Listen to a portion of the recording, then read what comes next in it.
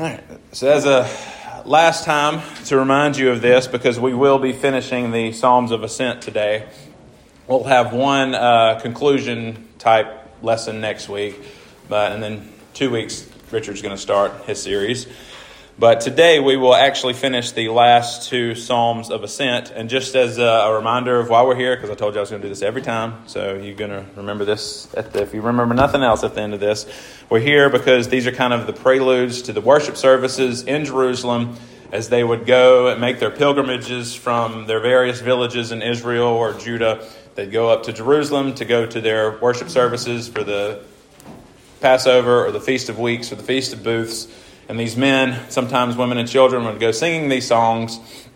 And whenever they'd be singing these songs, it would remind them of what they were going to do and why they were going up to worship. And it's kind of the same thing that we're doing now, because this is kind of our prelude to the primary worship service. This is our kind of journey.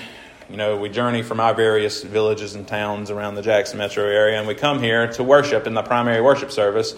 And during this time, this can kind of act like our sort of pseudo Psalms of Ascent as we prepare for the primary worship service in just a minute. And that's why we're studying them. They can be used in that way. And so these are our journey once again. So it's nice to kind of rehearse where we've been on the journey. So as I've also been doing, we're going to kind of rehearse where we started in Psalm 120 and where we're ending up in Psalm 134 today. So we started downtrodden, separated from the people of God, surrounded by those who want war. We move on to remind ourselves that the help from the journey comes only through Yahweh, who will forever keep us and protect us. Then we rejoice at our arrival in Jerusalem, pray for her peace and unity. While there, we look upon the Lord with a longing gaze and beg for his mercy and relief upon us. Then we move to celebrate God for his providence towards us and his guiding hand of protection. After that, we're back extolling the glories of being physically and spiritually in Mount Zion and the blessed peace that exists there. We move on into holy laughter and overflowing joy that comes from considering the great things that the Lord has done for us. The next psalm then moves into a brief movement that asks God for a flood of God's blessings, especially upon those who weep and mourn. And the overall message of the psalm that followed that was that in life, all is vanity if the blessings of the Lord are not upon your efforts, whether that's building a house, whether it's your vocational work, or whether it's raising a family. 3 weeks ago, we had two contrasting psalms in terms of emotion. First, we had the blessed man. And the blessed man fears the Lord. He enjoys the fruits of his labor. He has a loving wife. He has invigorated children. And he seeks the prosperity of the worshiping community. Then came the curse of the imprecatory Psalm 129. The study of that psalm culminated in us remembering where the blessings and the curses come together in the most explicit way, which is the cross.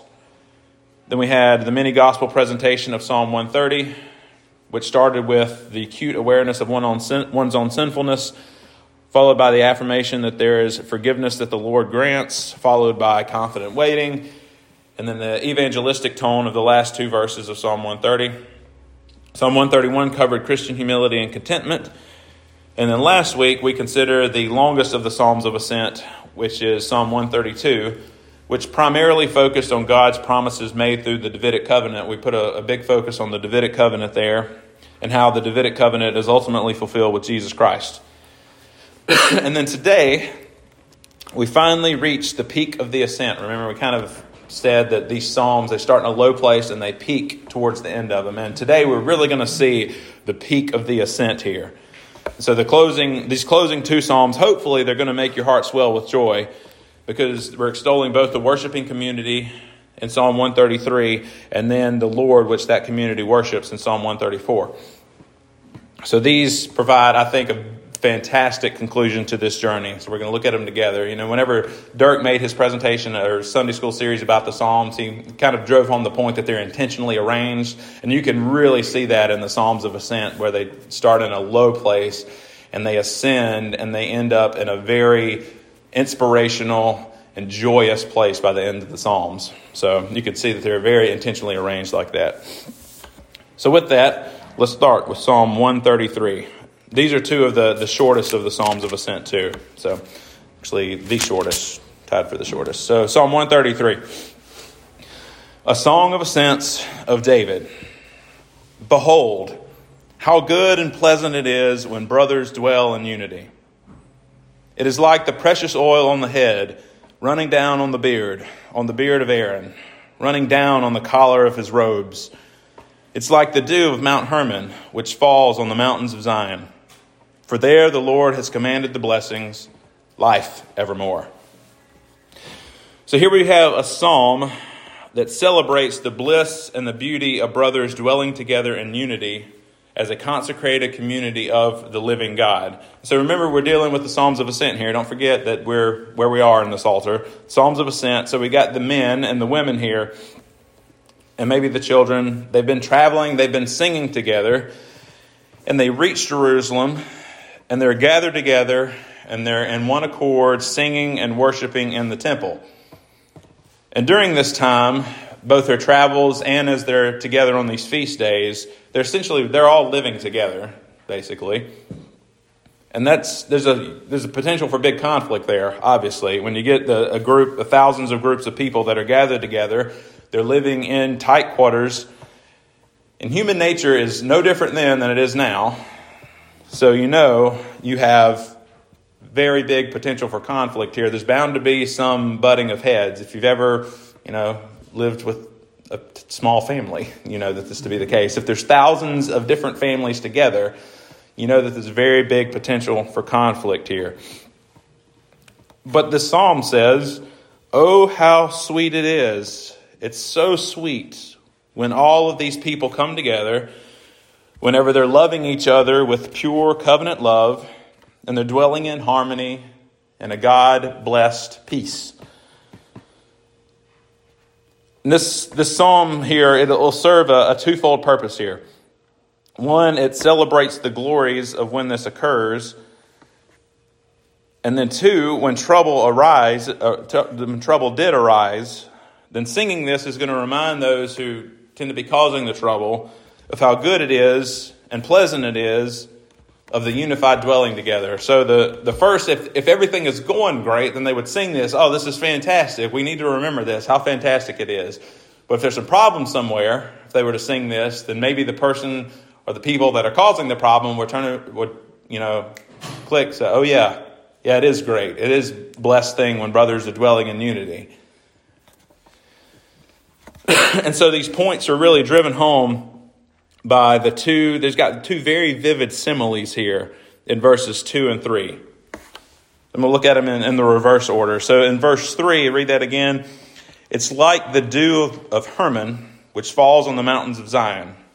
For there the Lord has commanded the blessing of life evermore. Really focusing right now on the simile of the first half of the verse there. It's like the dew of Mount Hermon, which falls on the mountains of Zion. So just to give you a bit of Near East geography here. Mount Hermon's at the northern end of Israel. So if you could picture Israel right here, Mount Hermon's at the northern end up near the Sea of Galilee. Okay. So apparently, even to this day, according to eyewitnesses that I read, even to this present day, Mount Hermon is still quite a sight to behold. Apparently, it rises very suddenly from the landscape, from the horizon, and it kind of sits there almost by itself. You got Mount Hermon there. And apparently it's a beautiful mountain. It's not just, just standing there with just a bunch of rocks. It's apparently a very beautiful mountain. It's always got a cap of snow at the top of it. And apparently the dew that falls around it is very thick and very rich dew, and it falls there pretty much year round. So the dew that's around on the mountain and right around the mountain is a very thick dew. And so this dew brings a lot of life and vegetation that surrounds Mount Hermon there. So if you got Mount Hermon up on the northern part of Israel, if you could picture the next part of Israel's geography, down in Judah and in Jerusalem, you've got Mount Zion. And so Mount Zion, on the other hand, it's down here in the south. And Judah and Jerusalem, it's more dry. It's an arid place. And even if you go like just a few miles outside of Jerusalem, you're in the desert. So you've got the rich beauty and dew of Mount Hermon, and you've got dry Mount Zion down here. So Mount Zion is obviously of great importance to Israel. It's where God's special presence dwells. But still, it's still it's dry. It's an arid place. And so they're too far away from each other. These are many, many, many miles away from each other. So they're too far away to actually have the physical dew of Mount Hermon fall on Zion. So this is really, a simile here. This is not physically the dew of Mount Hermon falling on Mount Zion here. But the simile it serves to drive home the point that when Israel to the far north can bless the brothers in the south, and vice versa, getting this unity back together here, even geographic distances, the unity that they have with each other is very sweet. It's refreshing, it's soul restoring, it's life-giving. The dew of Mount Hermon, the brothers up here are blessing the brothers down here at the same time. So that's important here. It's driving home this point of how good and pleasant it is when brothers dwell in unity, whenever they're together, whenever they're striving for the same thing. It's life-giving to both groups. And then verse 2. Verse 2, we got another simile here. It is like the precious oil on the head running down on the beard of Aaron, running down on the collar of his robes. So we got another simile expressing the beauty and the rich blessing of this situation that's described here. So what's going on here? At the anointing of the high priest, you probably know this already, but we're going to reiterate it. At the anointing of the high priest, and the first high priest being Aaron, obviously, at his anointing, oil is poured on his head. There's a big ceremony whenever they're anointing the high priest. Oil is poured on his head. And this just wasn't just any oil. Exodus chapter 30 describes the recipe for this oil. And it says in Exodus chapter 30 that the finest spices and the finest olive oil is used in its composition. So you get it's actually a very specific recipe in Exodus chapter 30. We're not going to read it, but it involves cinnamon and a lot of sweet smelling things. I mean, this was the finest stuff that they could find in Israel, and the finest olive oil to mix it with. In fact, this oil was so precious that it was forbidden for anyone else to copy the recipe. It was forbidden, obviously, for them to steal the oil, but they couldn't even make it in their own house. The recipes here is published in Exodus chapter 30, but it was so precious that you were even forbidden from copying the recipe and making it in your own house. Okay, so this was really good stuff here. This was really good oil.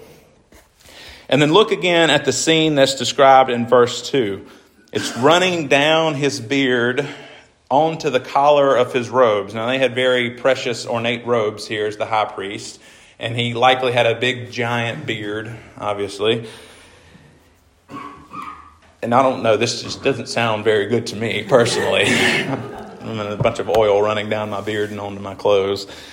But this was a big deal to the high priest. And this was a beautiful picture there. It's on his head and it's running down everywhere. And the brothers dwelling in unity is just no mere drop of this oil. This expensive and precious oil is described to be used in such abundance that it's running down the beard and the collar of the beautiful robe. So it wasn't this unity that the brothers had, this sweet, expensive, very precious unity that they had was not mere. It was not supposed to be just one drop on the head of Aaron. It's supposed to be running down everywhere. So they're supposed to be giving and receiving a lot of blessings to each other.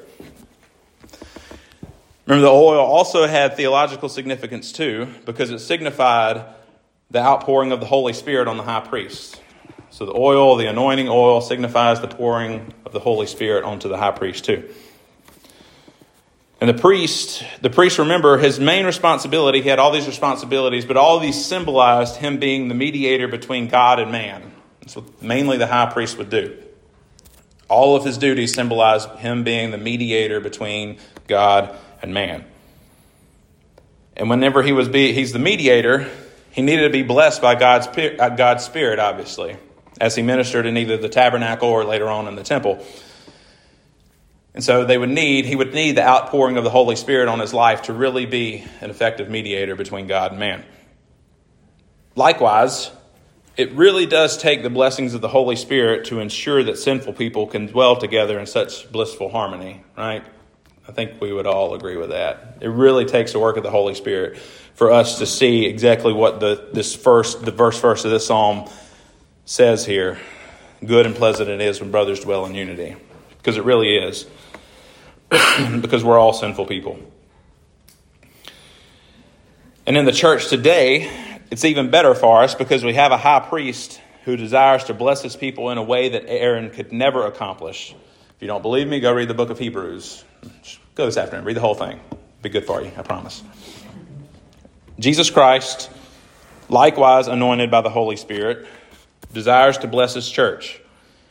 And one of the ways that he does this is by commanding and allowing the members to live together in unity. This is explicitly stated many, many times in the New Testament because all believers are spiritually united to Christ. And if they're spiritually united to Christ, they're going to dwell together in unity. This is a goal. It's something you have to work towards, obviously, because we're still sinful. But by the power of the Holy Spirit and because you're unified in Christ, we can dwell together in unity. And it's good and it's pleasant. Obviously, this is a spiritual union, and it's a great blessing. And this fact is easily experienced in a church where unity is held in high regard.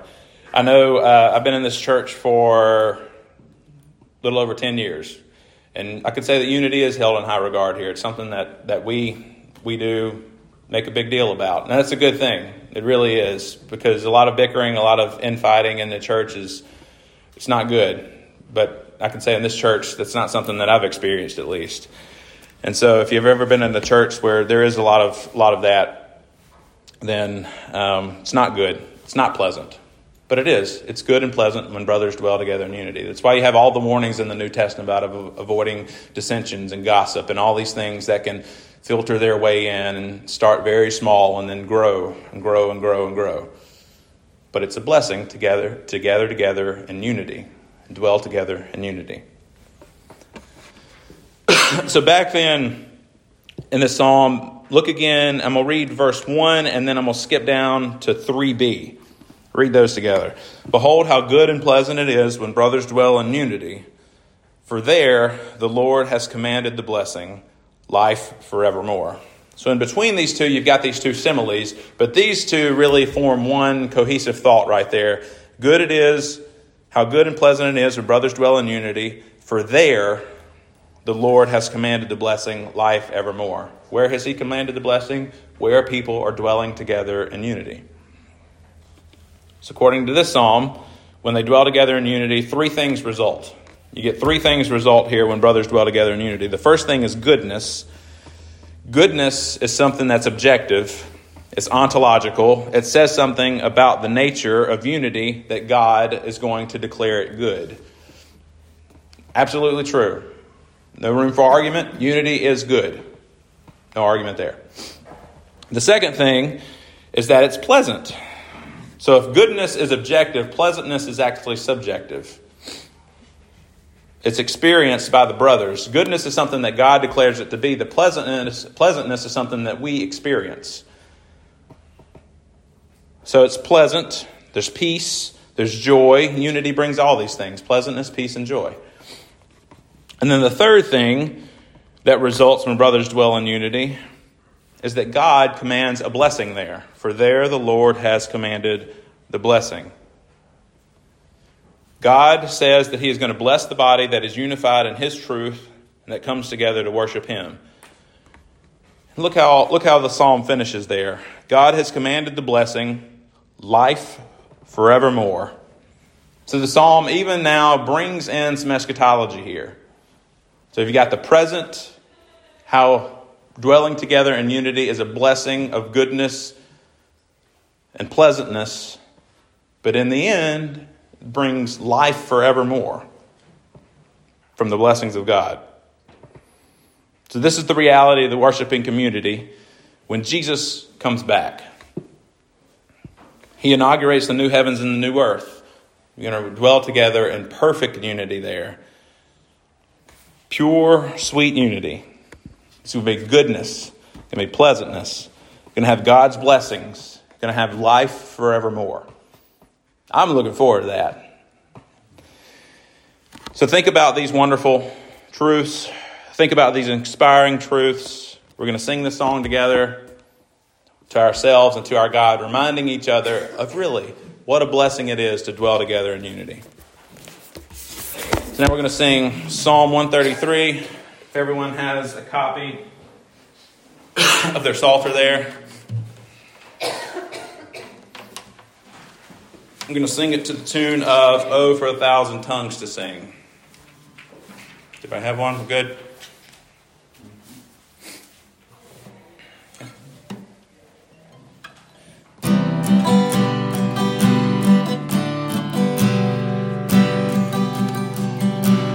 Behold how very good it is, a pleasant thing to see, when brothers join to live as one in peace and unity. Yes, it's like the precious oil poured out upon the head, which running down from Aaron's beard upon his garment spread. It is as though Mount Hermon's dew on Zion hills descends, for there the Lord bestowed the gift of life that never ends. Amen.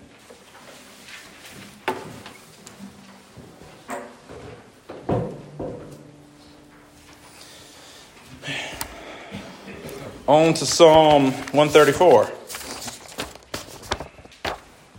Psalm 134, let's read it together. A song of ascents.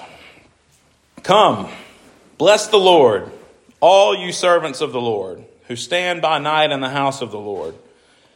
Lift up your hands to the holy place and bless the Lord. May the Lord bless you from Zion, he who made heaven and earth. So what a way to end the journey here. You got blessings everywhere in this psalm. So you could see how we've really reached the peak here. We've got the brothers dwelling in unity, and then we've got blessings to God and blessings from God. This is really the peak of the Psalms of Ascent. This is the peak of the Christian life. Blessings to God, blessings from God. And in this psalm, you've actually got the beginning and the end of a worship service. I don't really know if this is like how they would start maybe the celebration, the feasts, because for verses 1 and 2, you've got a call to worship. And then verse 3, you've got a benediction. So they might have started it this way. I don't know that for sure, obviously. But you got a psalm here that has a call to worship and you got a benediction. And like I said, there's a lot of blessing going on here. It's a bi-directional blessing. And it's the same Hebrew word for bless here in all the verses 1, 2, and 3.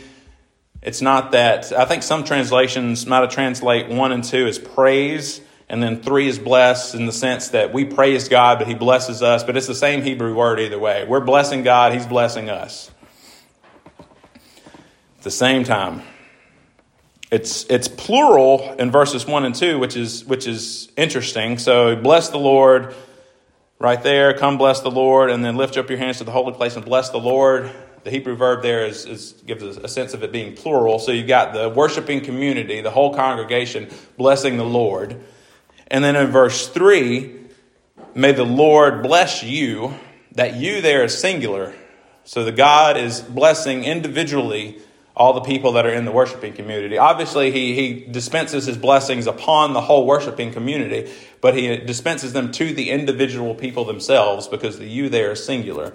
May the Lord bless you. So you got that benediction there. So like I said, the call to worship there is in verses 1 and 2. If you notice, this is an imperative. Come. It involves action on the part of the worshiper. The worshiper here isn't merely just to stand around and to expect the blessings of verse 3. No, the worshiper is to be active. He is to come. He is to bless the Lord first of all, because worship is active. Worship is not just passive. It's not just sitting there. It's active.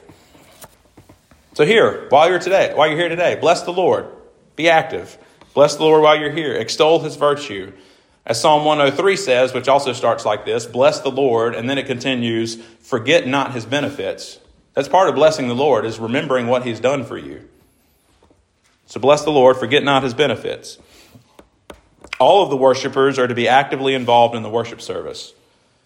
The heart should be lifted high, focused on the God who in turn then turns around and bestows his blessings upon them. So now I've spent 10 weeks now reminding you about the purpose of the Psalms of Ascent and our time together in Sunday school studying them. And then all of it culminates in this last Psalm of Ascent in a call to worship. That's when the gathered assembly receives its greatest blessing and worships with the most intense fervor. This whole time they're worshiping, but at the gathered assembly in the primary ordained worship service, that's where the worship really concentrates here. That's why they have a call to worship here. And we have the same arrangement here in our church. Our order of worship is arranged very intentionally. It's intentionally in the same. I come from a church where we did not have an order of worship. We actually did not have any structure whatsoever.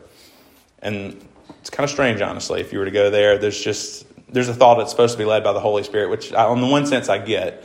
But God is a God of order, and he ordains things in a way. And it's our order of worship is arranged very intentionally. And it is a blessing. And our order of worship opens with a call to worship. Just like it does right here in Psalm 134. Opens with a call to worship. And this should be the pinnacle of your week as a child of God. This is when your heart begins to be really lifted high. So you worship not from any sense of obligation. You worship because you love the Lord your God. You don't go in trudgingly. I have to go worship because it's something right to do. No, you worship because you love your Lord your God. You forget not his benefits. You're there to bless him. So the call to worship is a great time in the weekly life of a Christian. So pay specific attention to it today. Don't just think of it as another part of the service. It's a part that really sets your heart to where you're going in the worship service. And then likewise, the benediction. The benediction is not just an afterthought. These are not just two bookends that we put there. They're important parts of the worship service. I know they're very short, but they're very important. The benediction is not just an afterthought, a vital part. It's during this time that a man who has been set apart specifically to minister to the community communicates God's blessings back to his people. The benediction isn't a prayer. It's an explicit pronouncement of blessings that are 100% assured to us by God. That's why benediction should be Scripture. It's because it's assured to us by God. It's something that God communicates to his people. In this case, in the case of a benediction in a formal worship service, it's that a man who has been set apart blesses God's people. And so, if you just listen to some of the great benedictions in the Bible. We use all of these in our church. Numbers chapter 6. The Lord bless you and keep you. The Lord make his face to shine upon you and be gracious to you. The Lord lift up his countenance upon you and give you peace. 2 Corinthians 13. The grace of the Lord Jesus Christ and the love of God and the fellowship of the Holy Spirit be with you all. 1 Thessalonians chapter 5. The grace of our Lord Jesus Christ be with you. Very simple. Or Hebrews 13. Now may the God of peace, who brought again from the dead our Lord Jesus, the great shepherd of the sheep, by the blood of the eternal covenant, equip you with everything good that you may do his will, working that within us that is pleasing in his sight, through Jesus Christ, to whom be glory forever and ever. Amen. Or the psalm that we just finished. Verse 3 again. May the Lord bless you from Zion, he who made heaven and earth. Ends with an explicit statement of God's power, the one that made heaven and earth, the one who made heaven and earth. May he bless you from Zion. The great benediction. So don't discount the benediction here. This is a reminder of God's grace to us and his desire to bless us. The call to worship states our desire to bless God, and in the end, you have God's desire to bless you. And in this psalm, it's singular. Whenever we pronounce the benediction is from the minister to the singular members. Sure, it's to the community as a whole, but it's to the singular members too. May God bless you specifically, and keep you specifically. May you remember God's grace specifically. Remember God's desire to bless you specifically. So savor the benediction this week. Savor it like that last bite of spiritual food that's going to sustain you till the next Lord's Day. And so remember these things. Remember them as we sing this psalm, blessing God at the same time that we receive his blessings to us. I'm going to sing this one now too. So Psalm 134. If you notice there, it's just one verse. So we're going to sing it twice. We're going to sing it 2 times. We're going to sing this to one of my absolute favorite melodies, Jesus, What a Friend for Sinners, or Come Thou Long Expected Jesus. Either one of those tunes, they're both the same. We're going to sing that to this.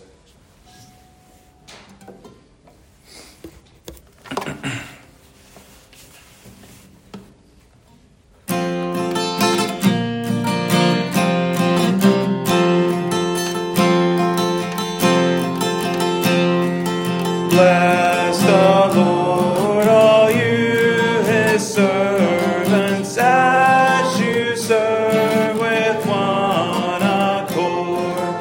Bless the Lord in your night watches, in the dwelling of the Lord. Lift your hands within his temple. Bless the Lord and raise them high. May the Lord bless you from Zion, he who made both earth and sky. Bless the Lord, all you his servants, as you serve with one accord. Bless the Lord in your night watches, in the dwelling of the Lord. Lift your hands within his temple. Bless the Lord and raise them high. May the Lord bless you from Zion, he who made both earth and sky. Amen. Richard Jackson, you close us in prayer?